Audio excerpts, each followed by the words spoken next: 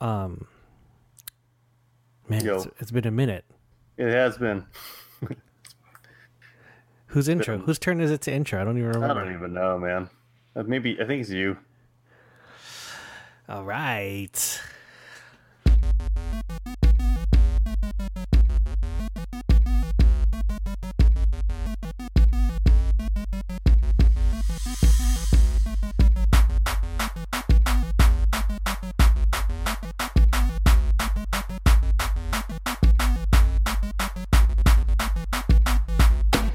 Yo, what up, everybody? Welcome back to the Papa Culture Podcast. My name's Anton, and I'm here with my good friend John. We've been friends for, almost probably over 20 years. Yeah. Mm-hmm. And, we every now and again like to talk with each other about, the kind of things that we like, in particular TV, movies, video games, and just really, our general interests in life. Mm-hmm. But we try and do it through the lens of being dads. We often ruminate upon things that we no longer like now that we're dads. The stuff that we still do like, but really, it's fun to think about how our outlooks on certain topics change now that we're dads. So I am a father of two beautiful kids. Ginny is 4.5 now. And Ellis is going to be 2 in October. Mm-hmm. Both are driving me crazy. Yay. And I'll leave it at that. Cool. And I am a father of one, Malcolm, who is going to be 2 months in about a month. 2 years. I mean, my bad. 2 years in about a month, which is kind of crazy. It is crazy, right?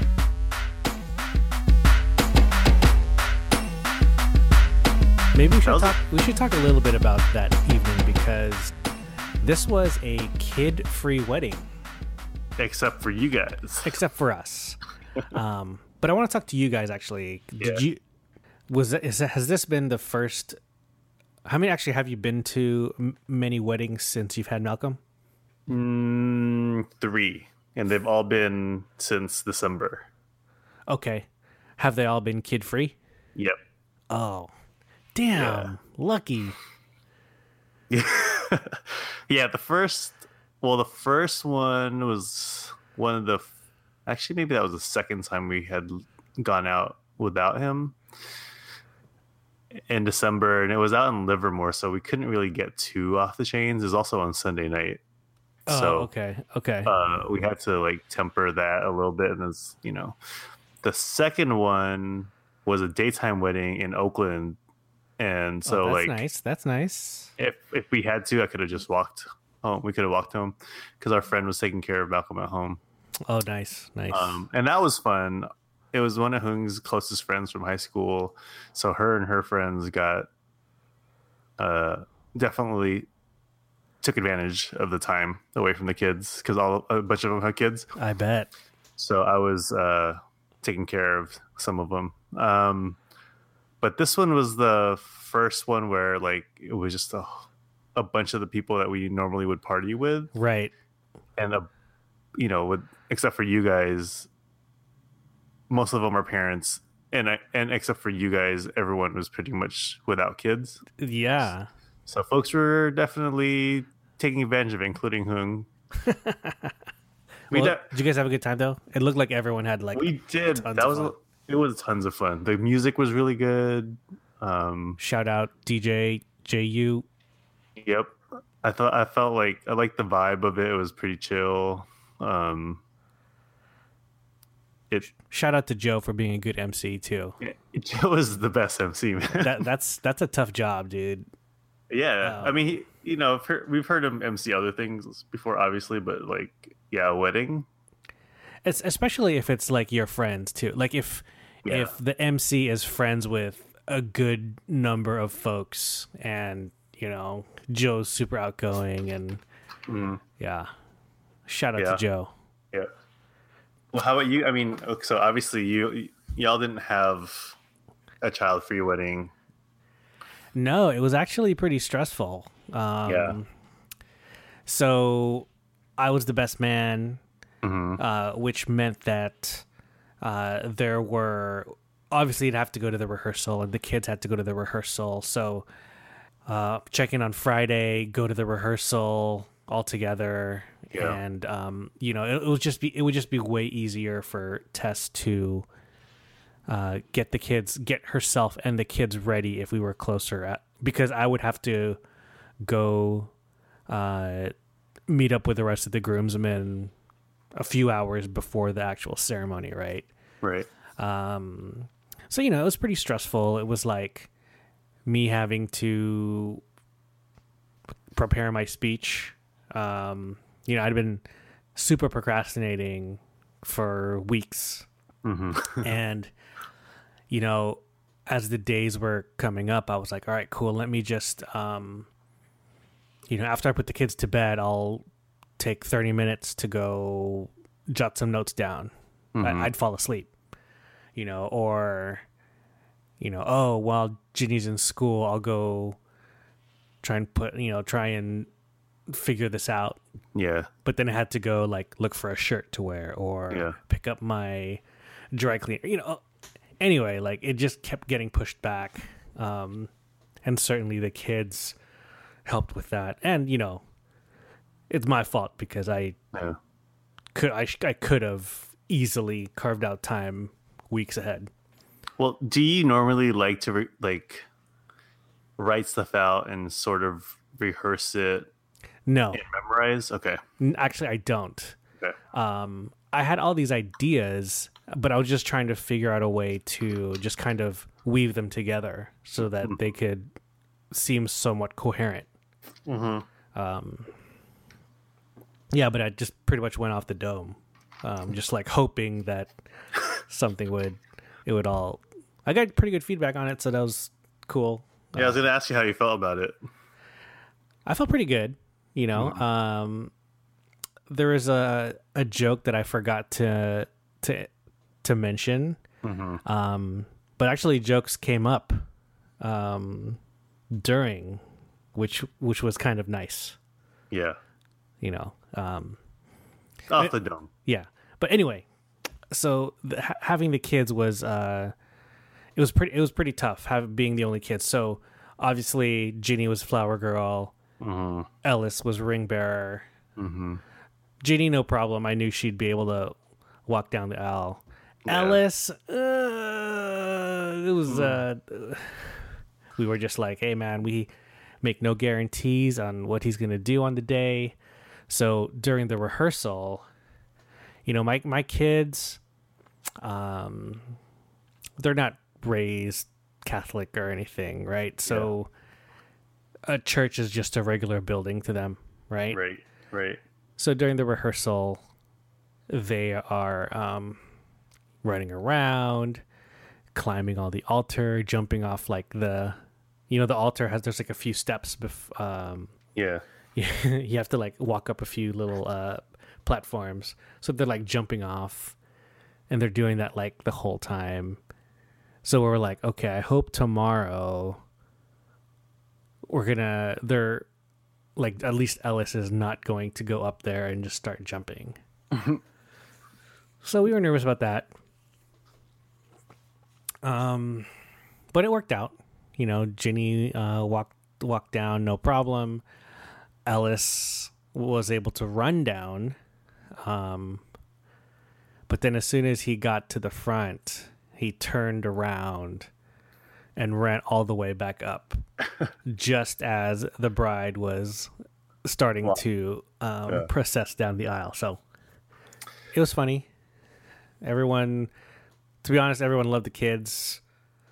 It's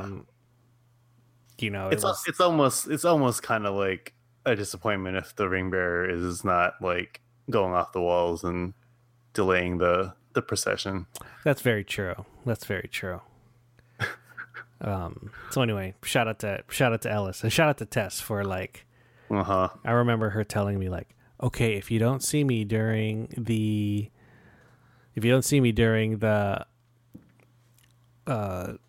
ceremony, I'm running around like Yep. trying to wrangle this dude. I was like, okay, no worries. You know, it's funny because like you know how you say you don't go to church anymore, but I mean you grew up in the church, right? Yeah, pretty much. And this isn't our topic, but I felt like since we're talking about it, I always have had this kind of weird when I've been in part of weddings, whether I was like the groomsman or one of the people that did something Yeah, that was church wedding related. I wouldn't go up and get Eucharist because I just don't do it anymore, right? mm-hmm. And I don't do like the Our Father hands and all this other, basically all the other stuff. Like naturally, my body says to do it, but then I tell myself not to because that's not. I'm not trying to fake the funk on it. Yeah, I appreciate that. I had to fake. I thought about that. Yeah, I faked the funk just because my family's there. yeah, it's You know, awkward. Right? It is. It's awkward. It is. Like, sorry, Ma, if you're gonna listen to this. But It's even for you. I mean, it's even worse for you because one, that's your brother, and your brother teaches there, and you're in the spotlight. Just on yeah, the side. definitely. But you know, my conscience was fine taking Eucharist and stuff like that. You know, like, Right. it was funny because during the speech, like, I had asked folks like, hey, raise your hand if Angelo is a godparent to your kid, right? And Yeah. so actually there was a lot. I knew it was at least going to be like 3, but there were way more than that. So Yeah. shouts to him. But I was going to make a joke about like, oh, he would probably be like my kid's godfather too, but you know, my kids aren't baptized. And I was like, that's probably not the right place to make that joke. Not that room. At least a majority of that room. Yeah, for sure. Especially with your family. Yeah. You know. Good call to pull that back. Yeah. I wanted to. If I was drinking, if I was actually drinking, I might have thrown that out there, but it was too hot. It was too hot to not drink water. True. And you had kids too. Definitely. Yeah, I think it just made it a little tough because, you know, we surely wanted to have fun and enjoy everything, but we're always had an eye out on the kids. And Ellis, like, all he kept wanting to do was grab a cookie, take a bite, and then throw that cookie, and then grab another cookie, and then take a bite, and then throw it, and you know, like, so we had to do that. But it was also cool seeing them like dancing on stage and stuff, right? Yeah. That was pretty cute. Yeah. Yeah, actually one of my choices for the dad moment, I mean, like you said, is when I was watching Ellis dance on stage, as much as, you know, having fun with not having to worry about it, a child without having to worry about what they're going to eat, what they might, you know, whatever, or diapers or anything like that. I was like, oh, I kind of miss Malcolm because, you know, I could picture him just having being fun. on stage and dancing and having fun and all that stuff too. You know, and the one thing too, and I'm not sure if this isn't really a dad moment, but like, the other kid there was my sister's new 25 or 26-day-old baby. Oh, right. Yeah, so that's why it's so small. So, you know, the baby's there right next to the really loud speakers. And it's like, oh, you know, these are things that people don't think about. Like, True. You know, like Jello was like, oh, shoot, sorry. You know, like it didn't occur to him that, you know, my aunts who are sitting right in front of the speaker would want to carry like their, you know, grandniece or whatever, right? Right. Right. Or grandnephew or whatever. Right. So, and also like you put the favors, which were delicious, which is the Honolulu Cookie Company shortbread or chocolate dip shortbread cookies. You just put that on the table, and like Ellis just kept wanting it. Mm-hmm. So we're just like, well, whatever, man. Just you do you, bro. And then he ate so many cookies that day. He might have eaten mine, or maybe he ate mine. I don't even know what happened to my cookie.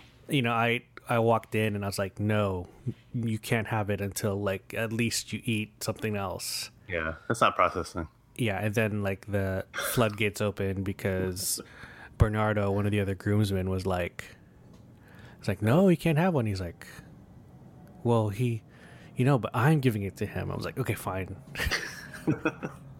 And then everyone was like, oh, he can have mine. Oh, he can have mine. Yes. And I was like, no. Because they don't have to take care of him all night. Yeah, exactly. Yeah, I can't wait until we get invited to a wedding where it's sans kids. Or even if kids are invited, I'll be like, in the RSVP, I'll just be like, just for two.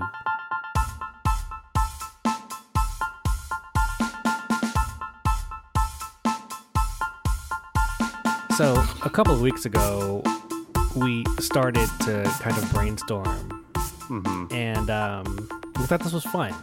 Yeah. We decided that we wanted to talk about sports as per usual, but actually sports gaming. Yes. And so I think what was your first question? I think it was like you were thinking back about like Tecmo Bowl, right? Or there was a few. Like where it first started for me was just this kind of like me trying to process how people are handling the NBA and the NBA Finals and the Warriors. Like this whole idea that the Warriors broke the NBA. And so for me, I've thought about this all season where it's like, now because gaming is such a big deal and it's so much more realistic with the simulations and stuff. Yeah. That, yeah, of course on paper you have Durant and Curry and whatever because their rankings are so high and blah, blah, blah. Yeah, on paper they're obviously going to dominate, right? But it's still a sport. It's still real life. That's there's a big difference between a highly calibrated simulation versus real life, right? Right. And so I was thinking, like, why is this kind of like this fatalistic complaining? Which it's fans, people complain, but even like writers are just kind of like, yeah, of course the Warriors are going to win. They have all the best talent. And I'm like, it's sports. That's not always, like.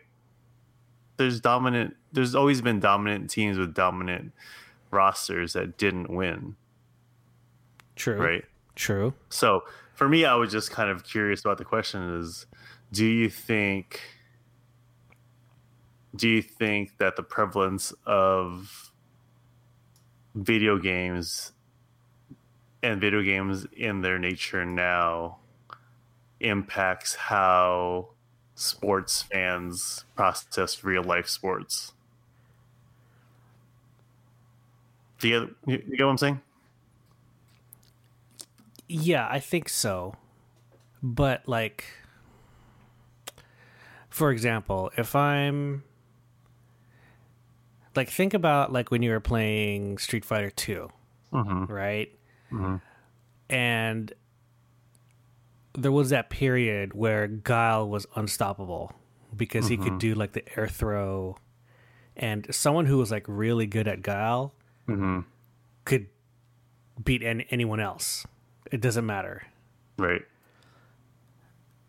So like if I was playing against someone, like you would have to say, okay, you can't use Guile. He's cheap. Like he's too good. Like, yeah.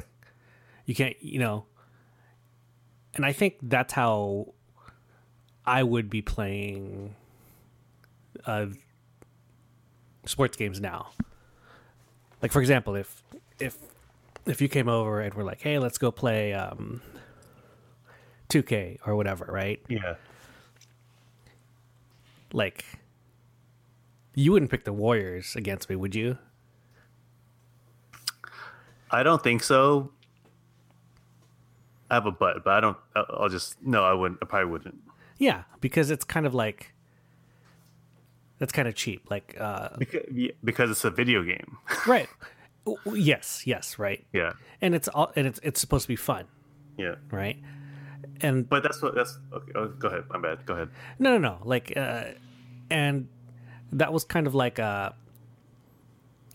before you're like, yeah, of course I want to be the best team because I want to win. But as you get older and you're starting to play for fun, you're like, well, I don't want to be the best team, Yeah. So that it when you're playing someone, two players or whatever, we used to change how we would select our teams, right? Right. You basically get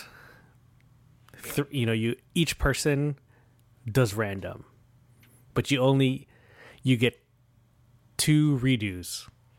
So Right. for example, you do your random, it lands with like the Browns. You can do it again, Yeah. and if you happen to get like the Patriots, cool. That's who you play, Yeah. and that's that's fair. Well, we used to so the people that I played the most sports games with, and it was Madden. It was with Art and Humboldt, and then our friend Alex. If he just depended, but mostly it was Humboldt and Art.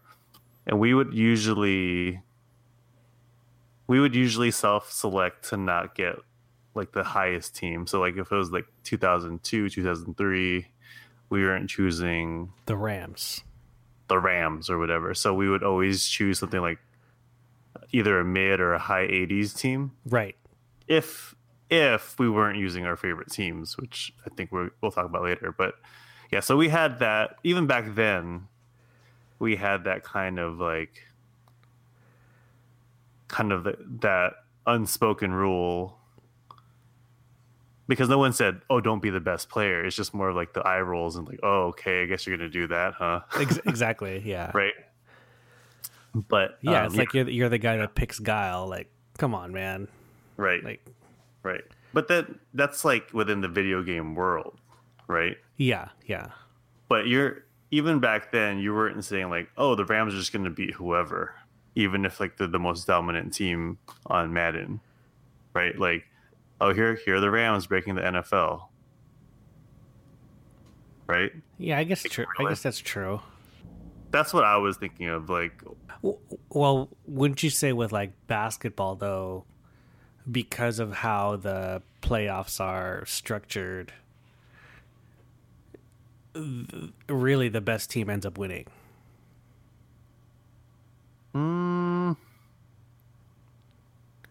I don't think so. I mean, more so than any other sport, right? Like baseball. The 7 games, yeah, with baseball, talent makes a difference, but there's also like luck.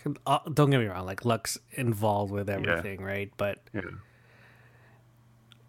I mean, I don't know, like over 7-game series, really the most talented people, barring injury, should All right. win, and I think that's really why most people are pissed off that the Warriors broke the NBA. I mean, isn't it just like when you're playing video games, when you're like making bullshit trades so you get all the stars on your team, all the good players on your team? Yeah, but That's really what it is. I mean, Yeah, but- you can't do that anymore, though. you can if you're just using like if you're just messing with the rosters and you're gonna create your own roster. Oh, well, yeah, right, In the league. right. But still, like we were doing that when we were kids. I don't think. Yeah, there's like these dominant teams, but I never felt like, oh, just because they're the most dominant team, um, on paper, yeah, there's no sense. These people are like, there's so many people saying there's no sense in watching the NBA because we already know in October who's going to be winning. So it's no fun, but wah kind of stuff. When for me, I think there's so many variables in real life sports that, and all that impact wins, and also like with the Warriors in particular, it totally like discredits the amount of work that they have to do in order to play as a team. Yes. Agreed. But like all those people who are whining about like, oh, the Warriors, like what's the point of even watching? Yeah. But like ratings are all the way up, like are super high. Right. Everyone the counter argument to all that is everybody loves dominant teams. To hate on them.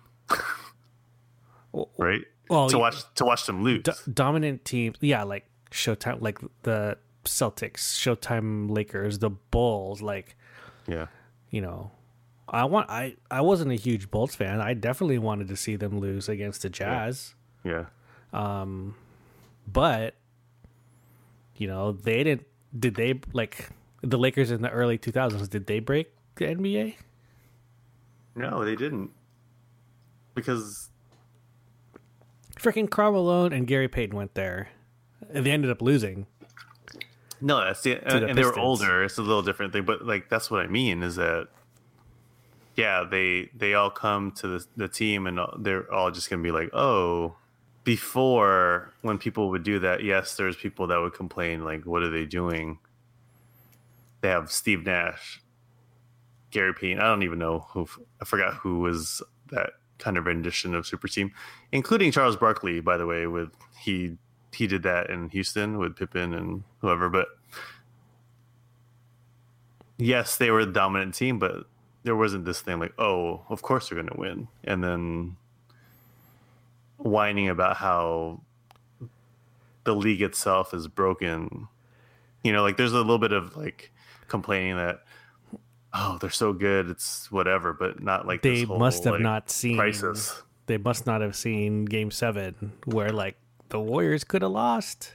And it's all recency bias, man. Like everyone. Yeah. So, do you think it's more recency bias and just that more than the prevalence of like video game kind of mentality,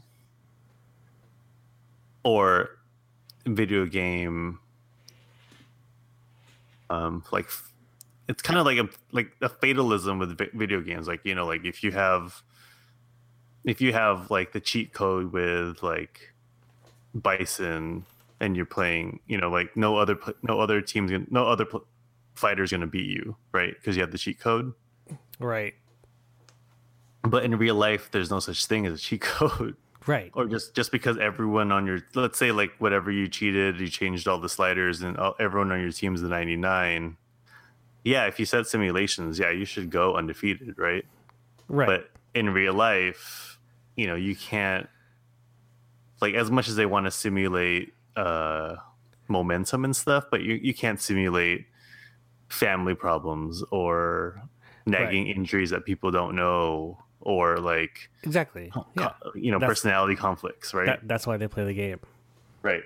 But do you think that's just more of just regular sports fans? It just happens to be amplified because of Twitter, because ESPN. It's definitely because it's all of that.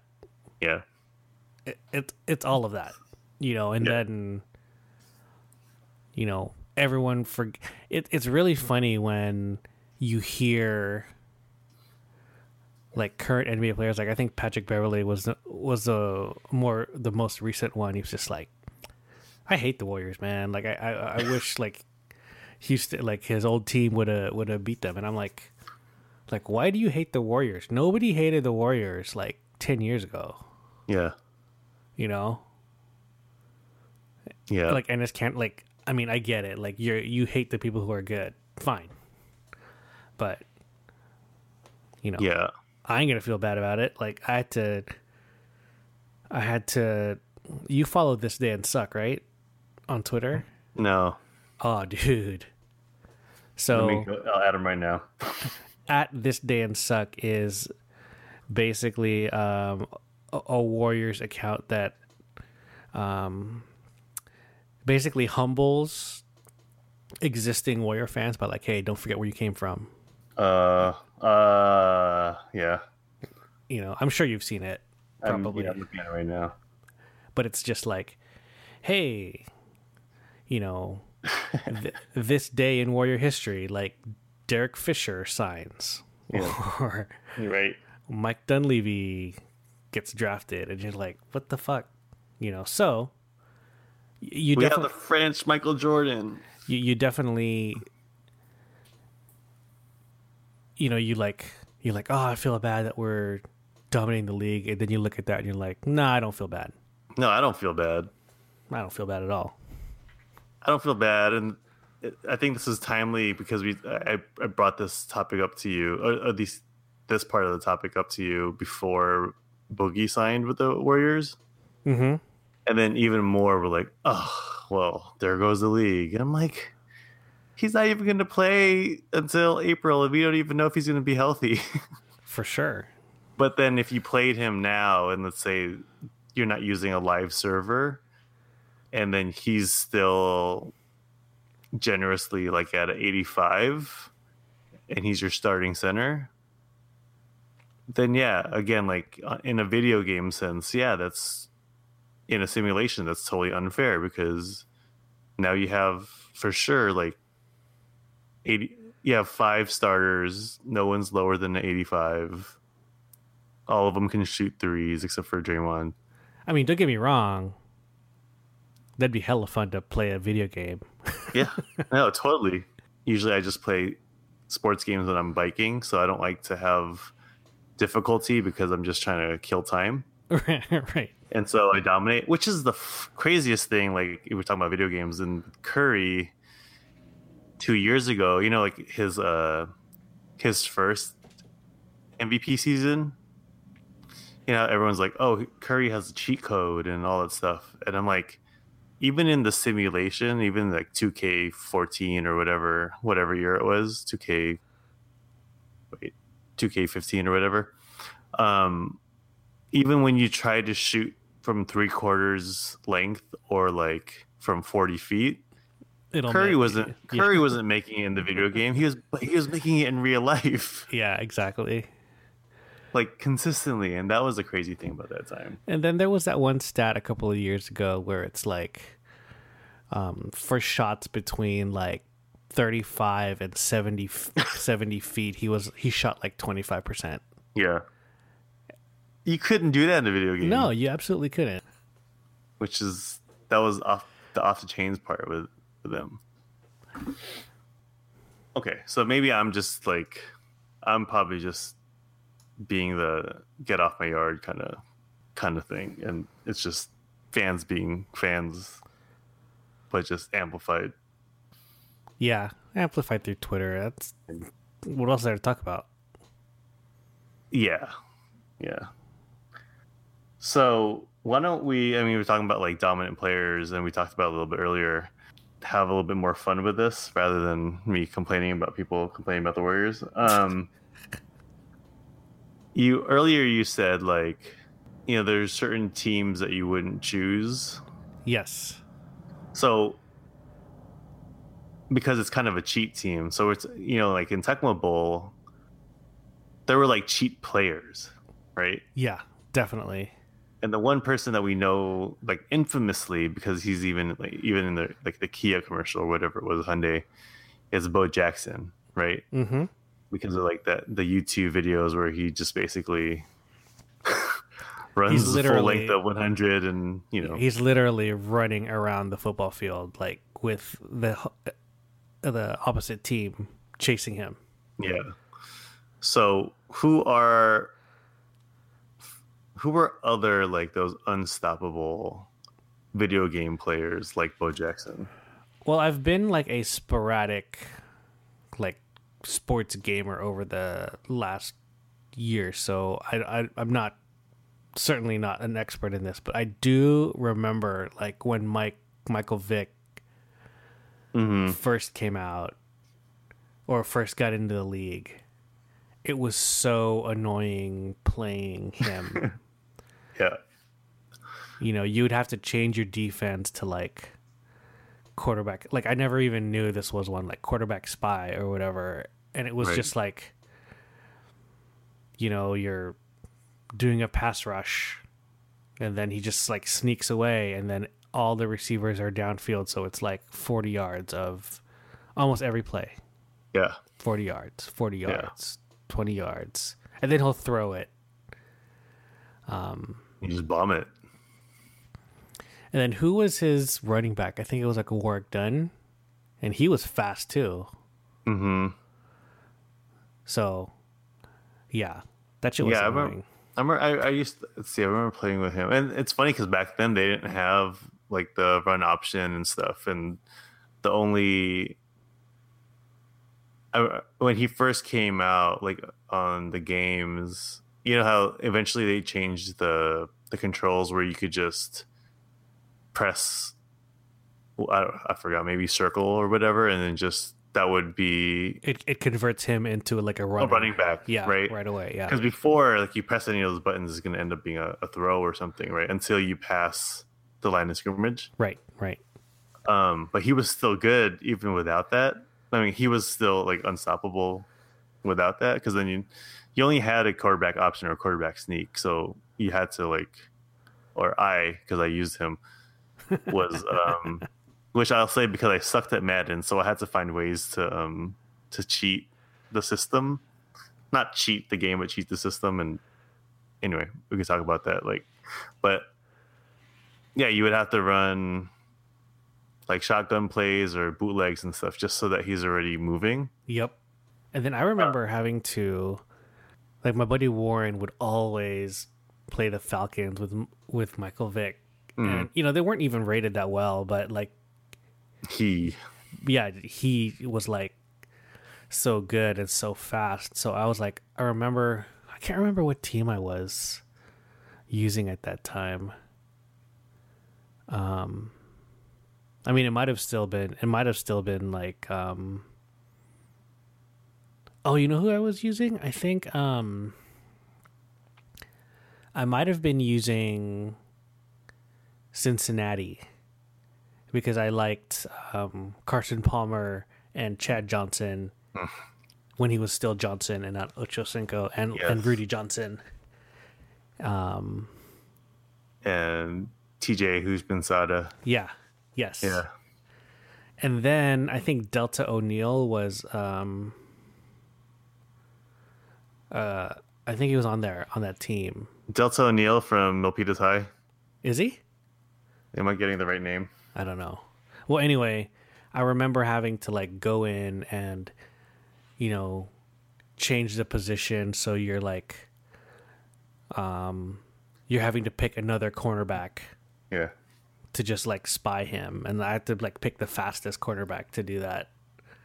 And I think it ended up being Delta O'Neal or whatever. Yep. He is from Milpitas High. I think my cousin played with him. Oh, shout out 408. Shout out Smellpetus. Shout out Gateway to Silicon Valley. Wait, isn't that Union City? I thought Union City was.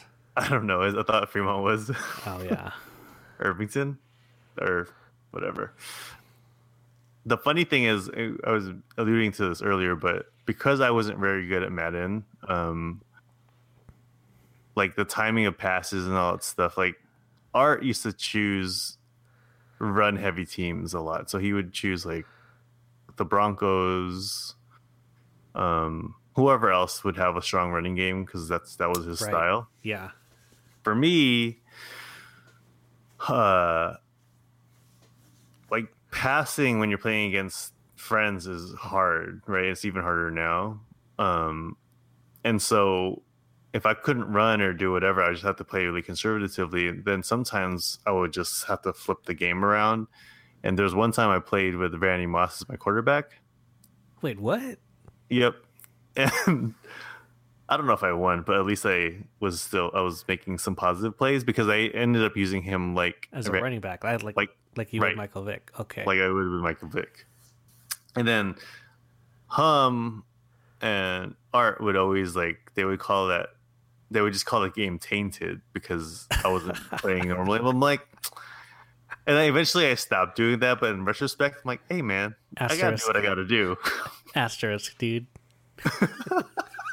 Yeah, pretty much. That's what it was. And then there'd be like, once I would do that, John beat me once, but there's an asterisk. Yeah, they would have that tone like, oh, here it goes again. But hey, it worked for a little bit. My buddies and I would play. Me, Warren, and Mark would always play. When the Dreamcast came out, we would play 2K, NBA 2K, and man, we would spend hours upon hours just playing each other. And I remember I would always pick the Milwaukee Bucks. With Ray Allen? Yes. Yeah. It was Sam Cassell, Ray Allen, Glenn Rice. Yes, and who was it? Was Mashburn on that team? I don't know. Who was the? Anyway, but yeah, it was Vin Baker. Oh yeah, I think he was the center. Yeah, it was fun. I remember we would all. I think Mark would always be like the Sixers. Mm-hmm. But I don't think anyone was the Lakers. No, by principle. Well, yeah, and they were probably rated like the best. Yeah. Were there any unstoppable players in the 2K? I can't remember. With Tecmo Bowl, going back to the Tecmo Bowl and Tecmo Super Bowl, Tecmo Super Bowl, Bo Jackson was definitely one of the ones that were unstoppable. But I remember there was a few players that some well known, so you kind of understand pretty much Jerry Rice. If you basically just dropped back all the way to your end zone and just bombed it to Jerry Rice, he was always going to catch it. So that was that. And then on defense, Lawrence Taylor was like hella fast. Guy was, I mean, yeah, you're not going to get a sack all the time, but yeah, you could get a lot of sacks with Lawrence Taylor. Because before I used to keep my own stats. But the one that was the kind of the game changer for me when my friend showed me was Jerry Ball on the Lions.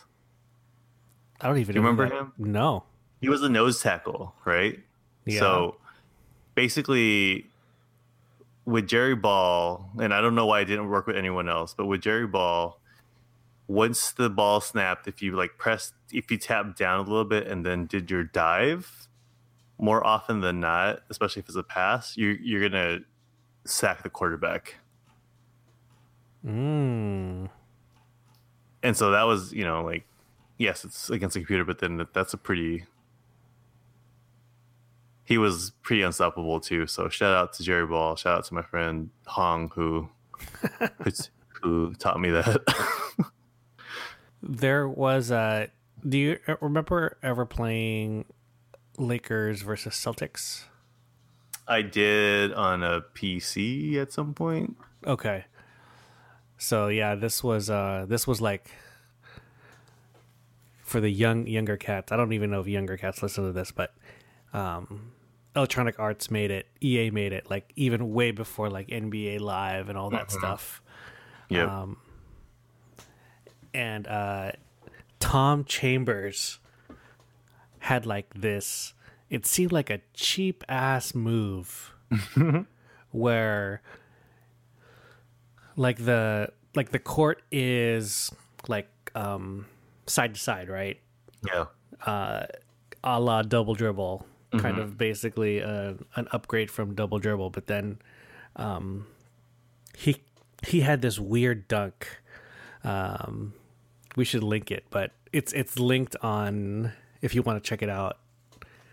But he had this one dunk where he was at like the kind of the wing 3-point line. Yeah. And then he'd be like 2 steps in and he'd do like this weird like double pump dunk that was like unstoppable. And it was hella cheap. I am watching the amazing Tom Chambers right now. Hella cheap. Shout out Tom Chambers. He was when I was getting into the NBA, when I hated the Warriors, when I first was really getting into the NBA. The Suns were one of my favorite teams. The Kevin Johnson, Tom Chambers, Dan Marley Suns. Right.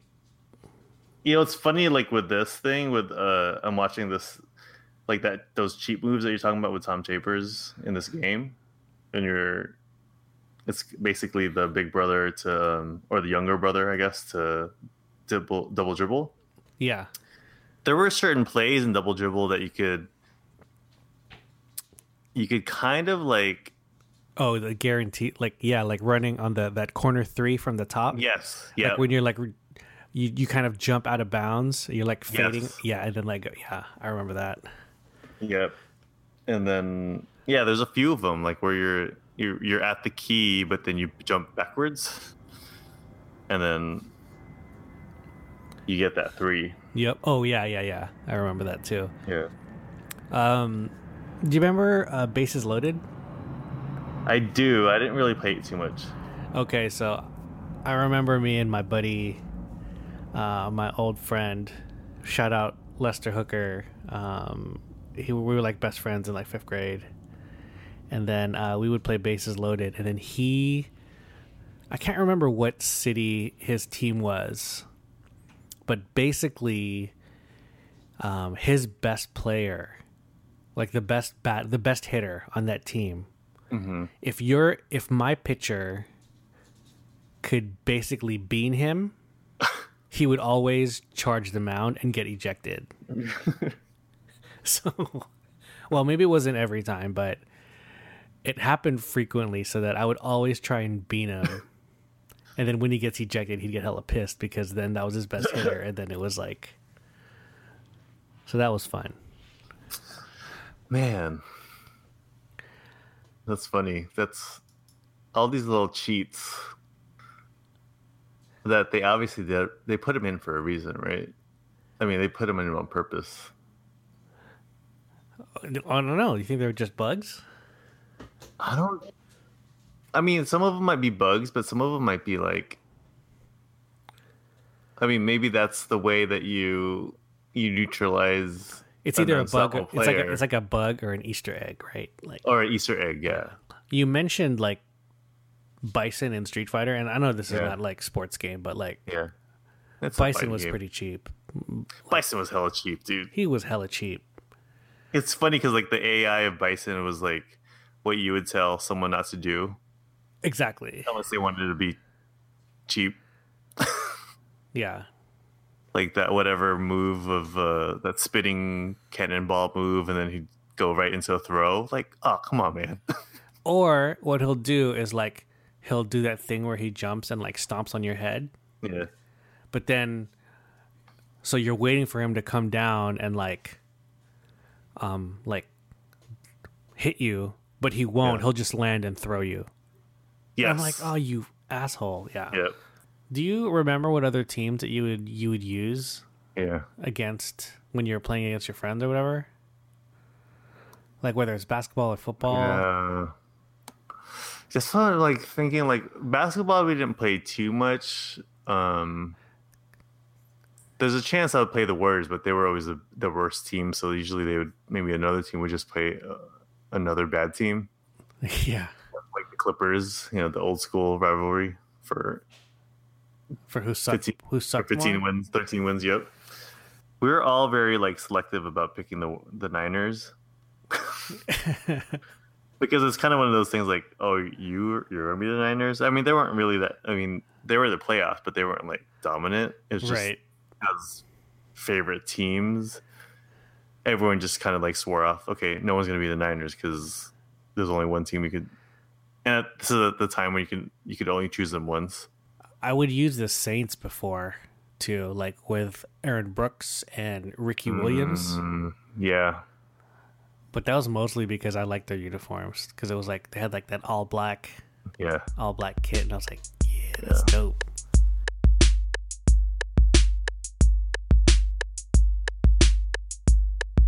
Question, if you can think of any, is there a player from our era of sports, especially ones that might have got enhanced because of playing video games, that our kids will probably never appreciate because they won't be able to see them in real life or like video game glory? I'm not sure I understand that question. So, like, you give an example first. It might be like Michael Vick, right? Like for us that grew up with Michael Vick, we know how great he was, but because of the dog fighting and then just kind of like fading into history, he doesn't have, like, people are always going to remember Brett Favre and Tom Brady and whoever, but Michael Vick's kind of like the phenomenon of Michael Vick is going to get phased out. And it's like the kids now, they only know Bo Jackson because of Tecmo Bowl. On YouTube. Right? Right. But they don't really know how great he was in real life. Yes, I have one. Okay. It is my favorite player, one of my favorite players, Andrei Kirilenko. AK-47. AK-47. Not that he was like hella good, but he was basically like post Scottie Pippen, pre Draymond Green. Yep. But he's probably more known now for his like.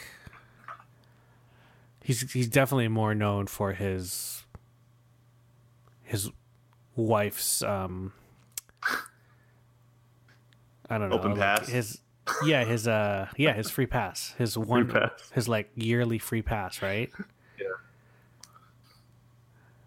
And for looking like, man, he should have leaned into his like Drago, dude. Totally like that leaned into that. What's that dude's name that was on the Wizards, but he got traded recently? Oh, like he should have leaned into Zangief. Yeah, Gortat. He did though. He definitely had one off season. He's totally. Yeah. I mean, I definitely appreciated Kirilenko because that's how I would want to play. Yeah. Or that's how I tried to play when I was playing more regularly, I guess. Yeah. I mean, on the playground, not like in a rec league or anything crazy like that. Yeah. Who else? I mean, I think he's he's like a Hall of Fame player, so people are gonna know. But like, I think Lawrence Taylor, which I mentioned in the Tecmo Bowl, but like in real life, how dominant he was, and I think again, kind of like the way that with Vic, he's kind of gets brushed under the rug because of off the field stuff, which is legitimate too, right? But because of the LT and all the cocaine stuff and the weird stuff that happened after he retired, so he's become more infamous than famous, right? Like if anyone knows him, yeah. But he's like he revolutionized that position, the sack, yeah. I mean, this is recency bias, but like Kaepernick. Mm-hmm. Like, wouldn't you say that, like, his legacy is not going to be because of that Green Bay game? Yeah. Anymore, right? Green Bay or the Falcons comeback or the Super Bowl almost comeback. Right. Yeah. No, definitely not. Like, what's that? Like, he was a quarterback? Yeah, exactly. And even before like his, like even after the first it'll be for his activism or the kneeling, and the next it's going to be like, oh, he's not even good enough to, you know, Yeah. Blaine Gabbert started over him, right? Yeah. Like, But that was ridiculous, though, man. yeah, that's crazy. NFL's stupid, man.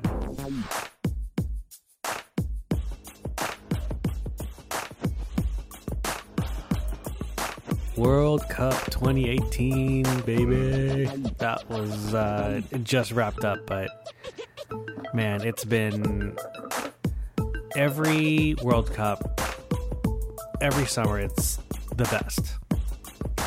Absolute best. The last World Cup, we started playing fantasy.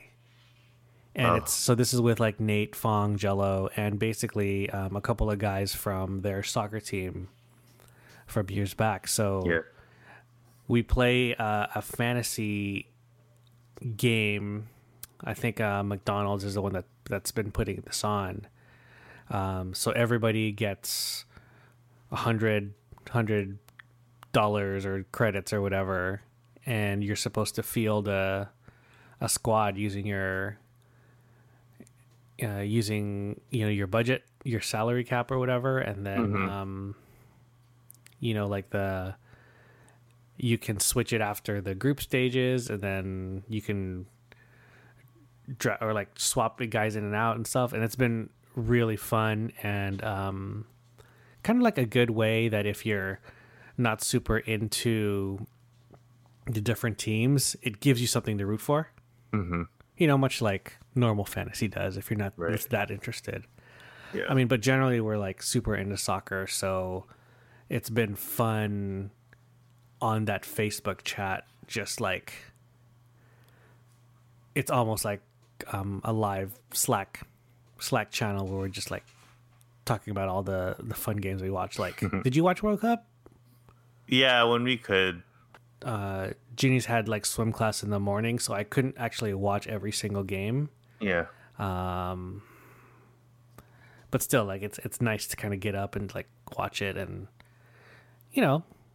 yeah, it's also pretty easy to consume. Like there's no timeouts, no nothing. It's just like 45 minutes. Yeah. Another 10 minutes. And another 45 minutes, really. Yeah. And that's the funny thing, like with the NFL, you know how people, if they grow up with the NFL kind of football, they criticize soccer and say it's so boring, nothing happens. But like, yeah, but except for the intermissions and a few stoppages, you're pretty much, things are happening all the time. All the time. Whereas like the NFL, you're pretty much out of 60 minutes, you're getting like, I don't know, bursts of 10 seconds of play and then replays and talking about plays. Exactly. And so that's not necessarily a criticism. That's just, it's really what they say. It's perfect for TV because there's so much to analyze. You could analyze and make it entertaining. And that's why watching football for me, like live isn't really that appealing because you are kind of just waiting so long in between plays. Pretty much. Yeah. And this year's World Cup was really crazy. A lot of the analysts and the people that I've been like listening to and reading, have pretty much all confirmed like this was one of the best World Cups ever. Just because of like the results and like the underachievers and the surprises and like the favorites like falling out early and all that stuff. Like there was a lot of like storylines to follow, expectations that were kind of unfulfilled with the exception of like France Yeah. because they were like on paper, like super stacked. You know, even in when France started out, it was just like, you know, they should be playing better than how they were playing, but you know, So you're saying that France broke the World Cup. yes, Africa broke the World Cup. Damn it. France's colonialism broke the World Cup. You know, it's funny you bring that up, and I know part of this is like, I don't know if you watched Trevor Noah, what he said, but I just saw that yesterday.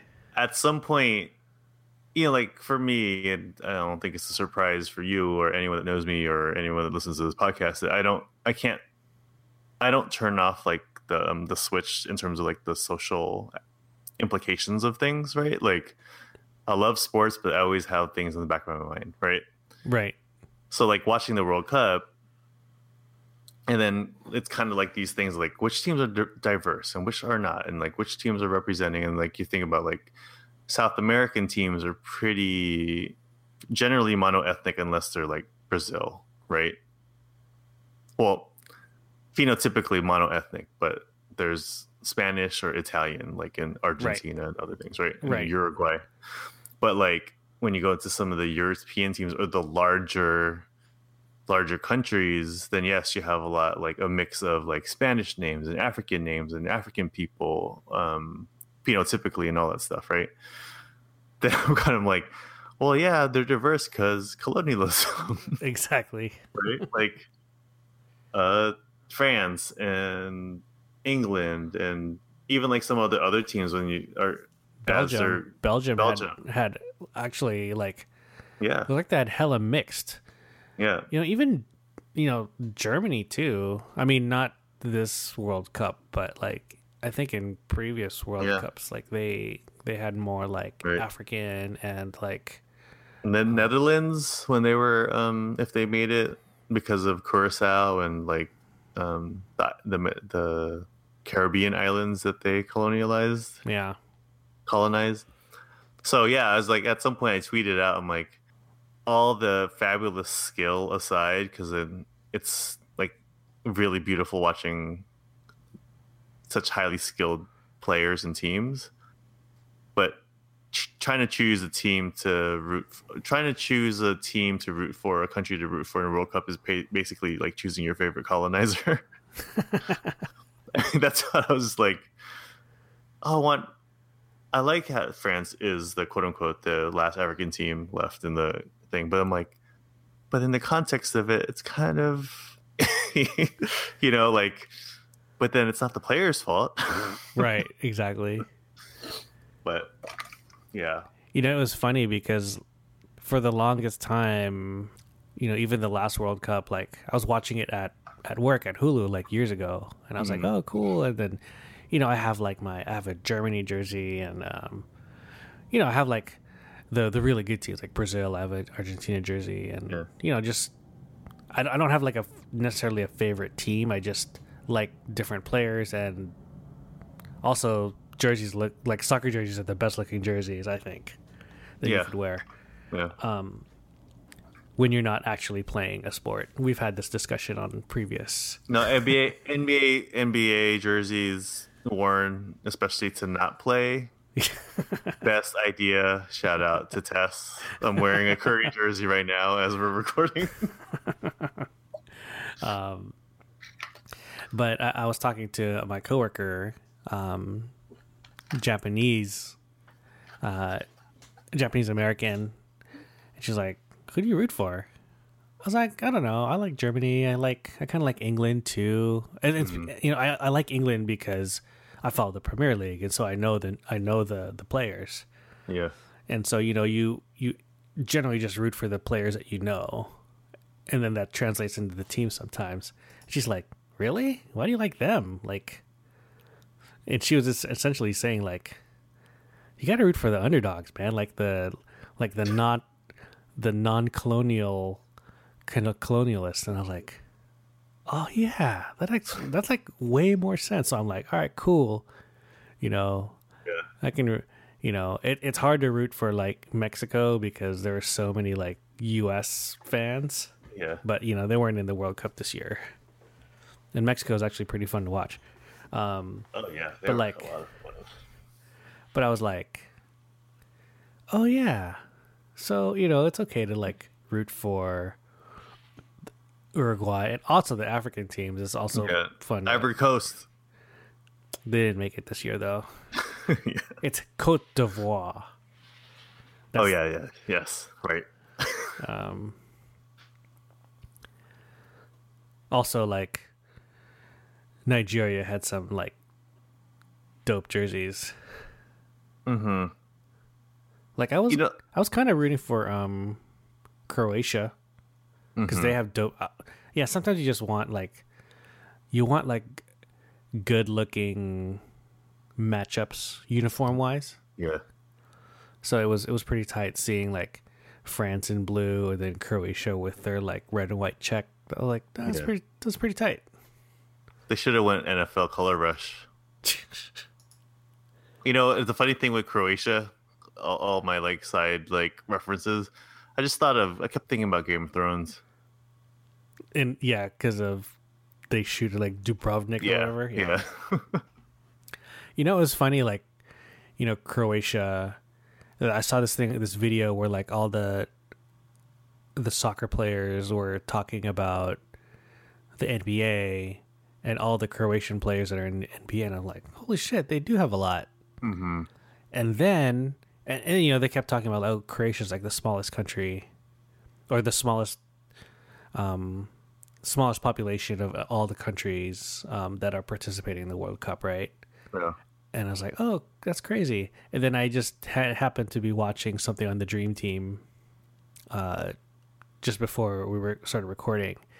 And then in the final of that Olympics, it's like USA and Croatia.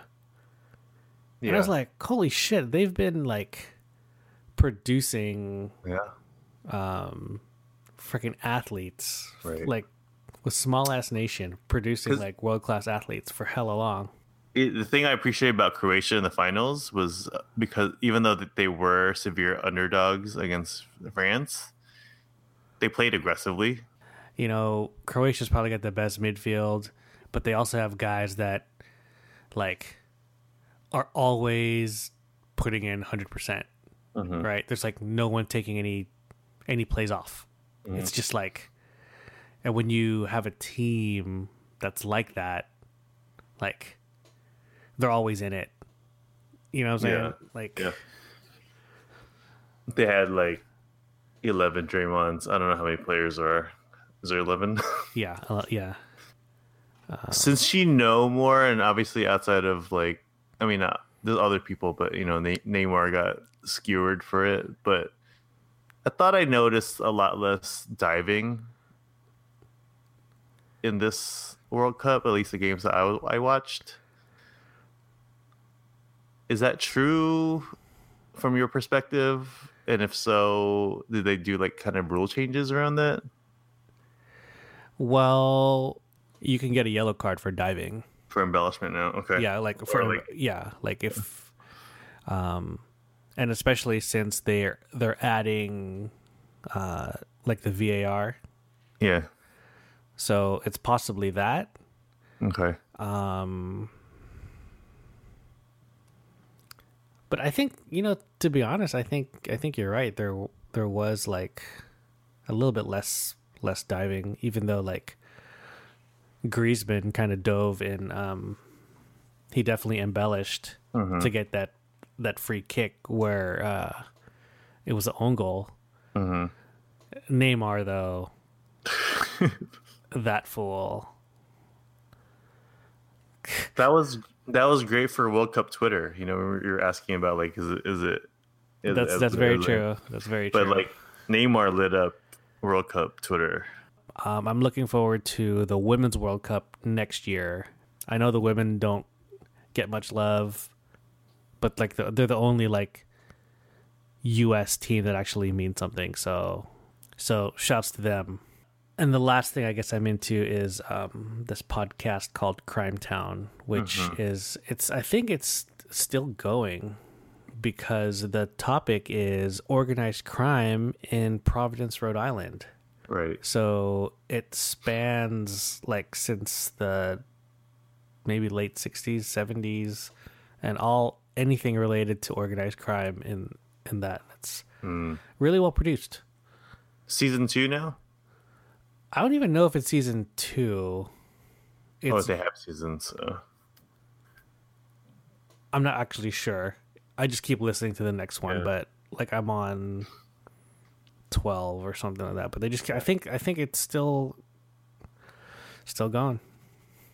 Yeah, I've only listened to maybe 1 or 2 episodes of that, and I think one of them was almost 2 years ago. Because no, Oh, not wow. 2 years ago. It was definitely a little bit less than 2 years ago, because Hung was at home on maternity leave, and I was walking home from work, and I was listening to that on my way home. That's my only reference to it. I distinctly remember listening to it. Yeah. It's well produced. What about you? Anything you're into these days? I've been listening to the rewatchables a lot. Sweet. So it's making me want to watch those movies again. So last week I watched Jaws. I need to listen to that rewatchables. Yeah.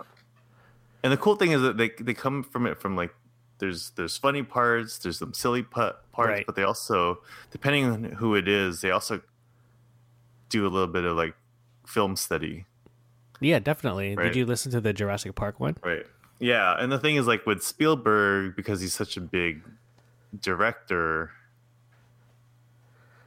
it's once you're like 56 or 50 or 60-year-old Spielberg, you're not known as the artist anymore, right? You're just known as the blockbuster like brand. Right.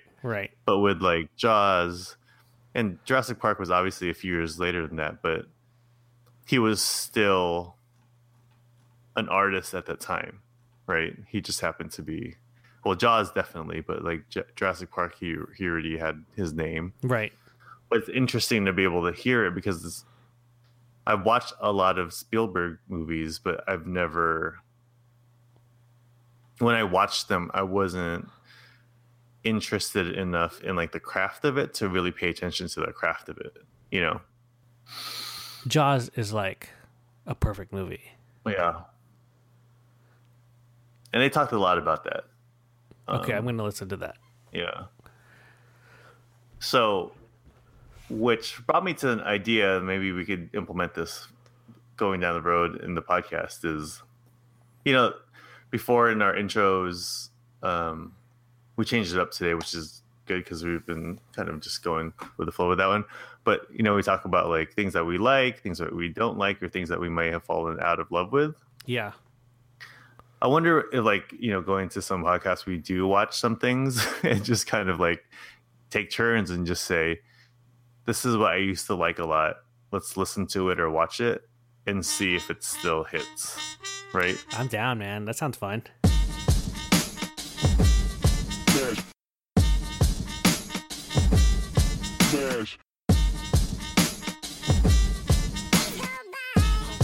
Definitely a dad moment was being the only one with kids, the only dad with kids at a kid-free wedding, and seeing everyone else have fun without you.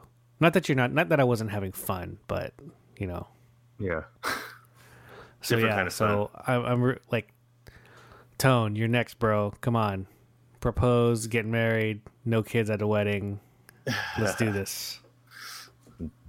Mine, which I mentioned, was also the wedding, was missing Malcolm when I was watching Ellis like dance. But another thing is he's approaching 2, and the past 2 weeks he's been hitting a lot, and you know, like, just like basically mini tantrums, like really mini, like 2 seconds, not 10 seconds, 20 seconds, crying when it's not really crying, you know, kind of those things, which, Right. you know. Yeah. And so that was happening 2 days ago at the daycare, or yesterday. And so like they're helping us with like, this is what we did. We did breathers, this stuff. And we try to do a lot of that stuff here too. Like we do calm downs and like not trying to approach it with the same kind of intense kind of emotions. I mean, as much as we can when we're not annoyed or whatever, or frustrated, or we need to have a stronger tone. But yeah, that's just the life of the approaching the twos, and there's been I'm dealing with a lot more like intentional rejection of me by him because like he's been clingy with Hung, but then also now he's just like arbitrarily like saying no daddy, and then sometimes I earn it because I'm like messing with him, or like trying to tickle him, or trying to like be all up in his space and stuff, and he's like, stop daddy, stop, and then he'll get, and then I'll keep doing it to be annoying. So that one I earn. Like, because we pick him up from daycare together, it's funny because I laugh because it's just like I just know that's what he's doing, but sometimes it doesn't hurt my feelings, but it's still kind of sad. If I come through the gate first and he sees me, he's like, daddy, and then once he sees Hung, he runs straight past me and gives her a hug. It's one of those things like daddy, and my arms are out ready to pick him up, and he just right. Last week I picked him up because Hung was she was working late, and so I picked him up, and he's like, daddy, and then right when he finished that, he looked to the side, like he bent his like body to the right. He's like, mommy. I'm like, sorry kid, I'm it's just me today. Sorry to disappoint you. Suck it up, bro. Yeah, so it's just a lot of hitting. It's like he hits me and it's like, how come, are you trying to give daddy an ow? He's like, and then he nods. I'm like, well, that's not nice. So it's again one of those times where it's fun to be humbled by your cute little 2-year-old.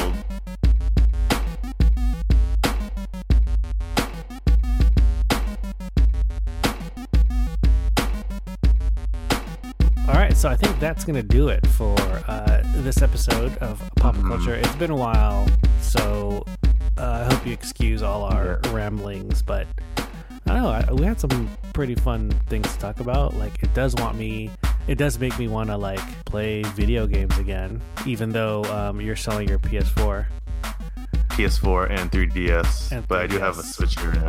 Yeah. Well, then maybe we'll be able to play FIFA against each other or something. Yeah, that'll be fun. Maybe we should do like gotta figure out how to do like a live stream. Or maybe not a live stream, but like record gameplay, me and you playing, and us talking shit to each other. Get real cussy. It'll be X-rated pop culture, R-rated pop culture. X-rated would be something different. Yeah, I don't think we're at that stage yet. That'll be totally changing our brand. Yeah. Nothing against it, but it'd just be definitely off-brand. Yeah. Anyway, thanks for tuning in. Follow us Twitter, Instagram at PopCulturePod. We do have a YouTube channel that has not seen any action. We did actually have recent action. Oh, yeah, that's right. You had the unboxing.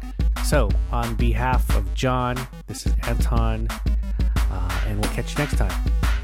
Peace out.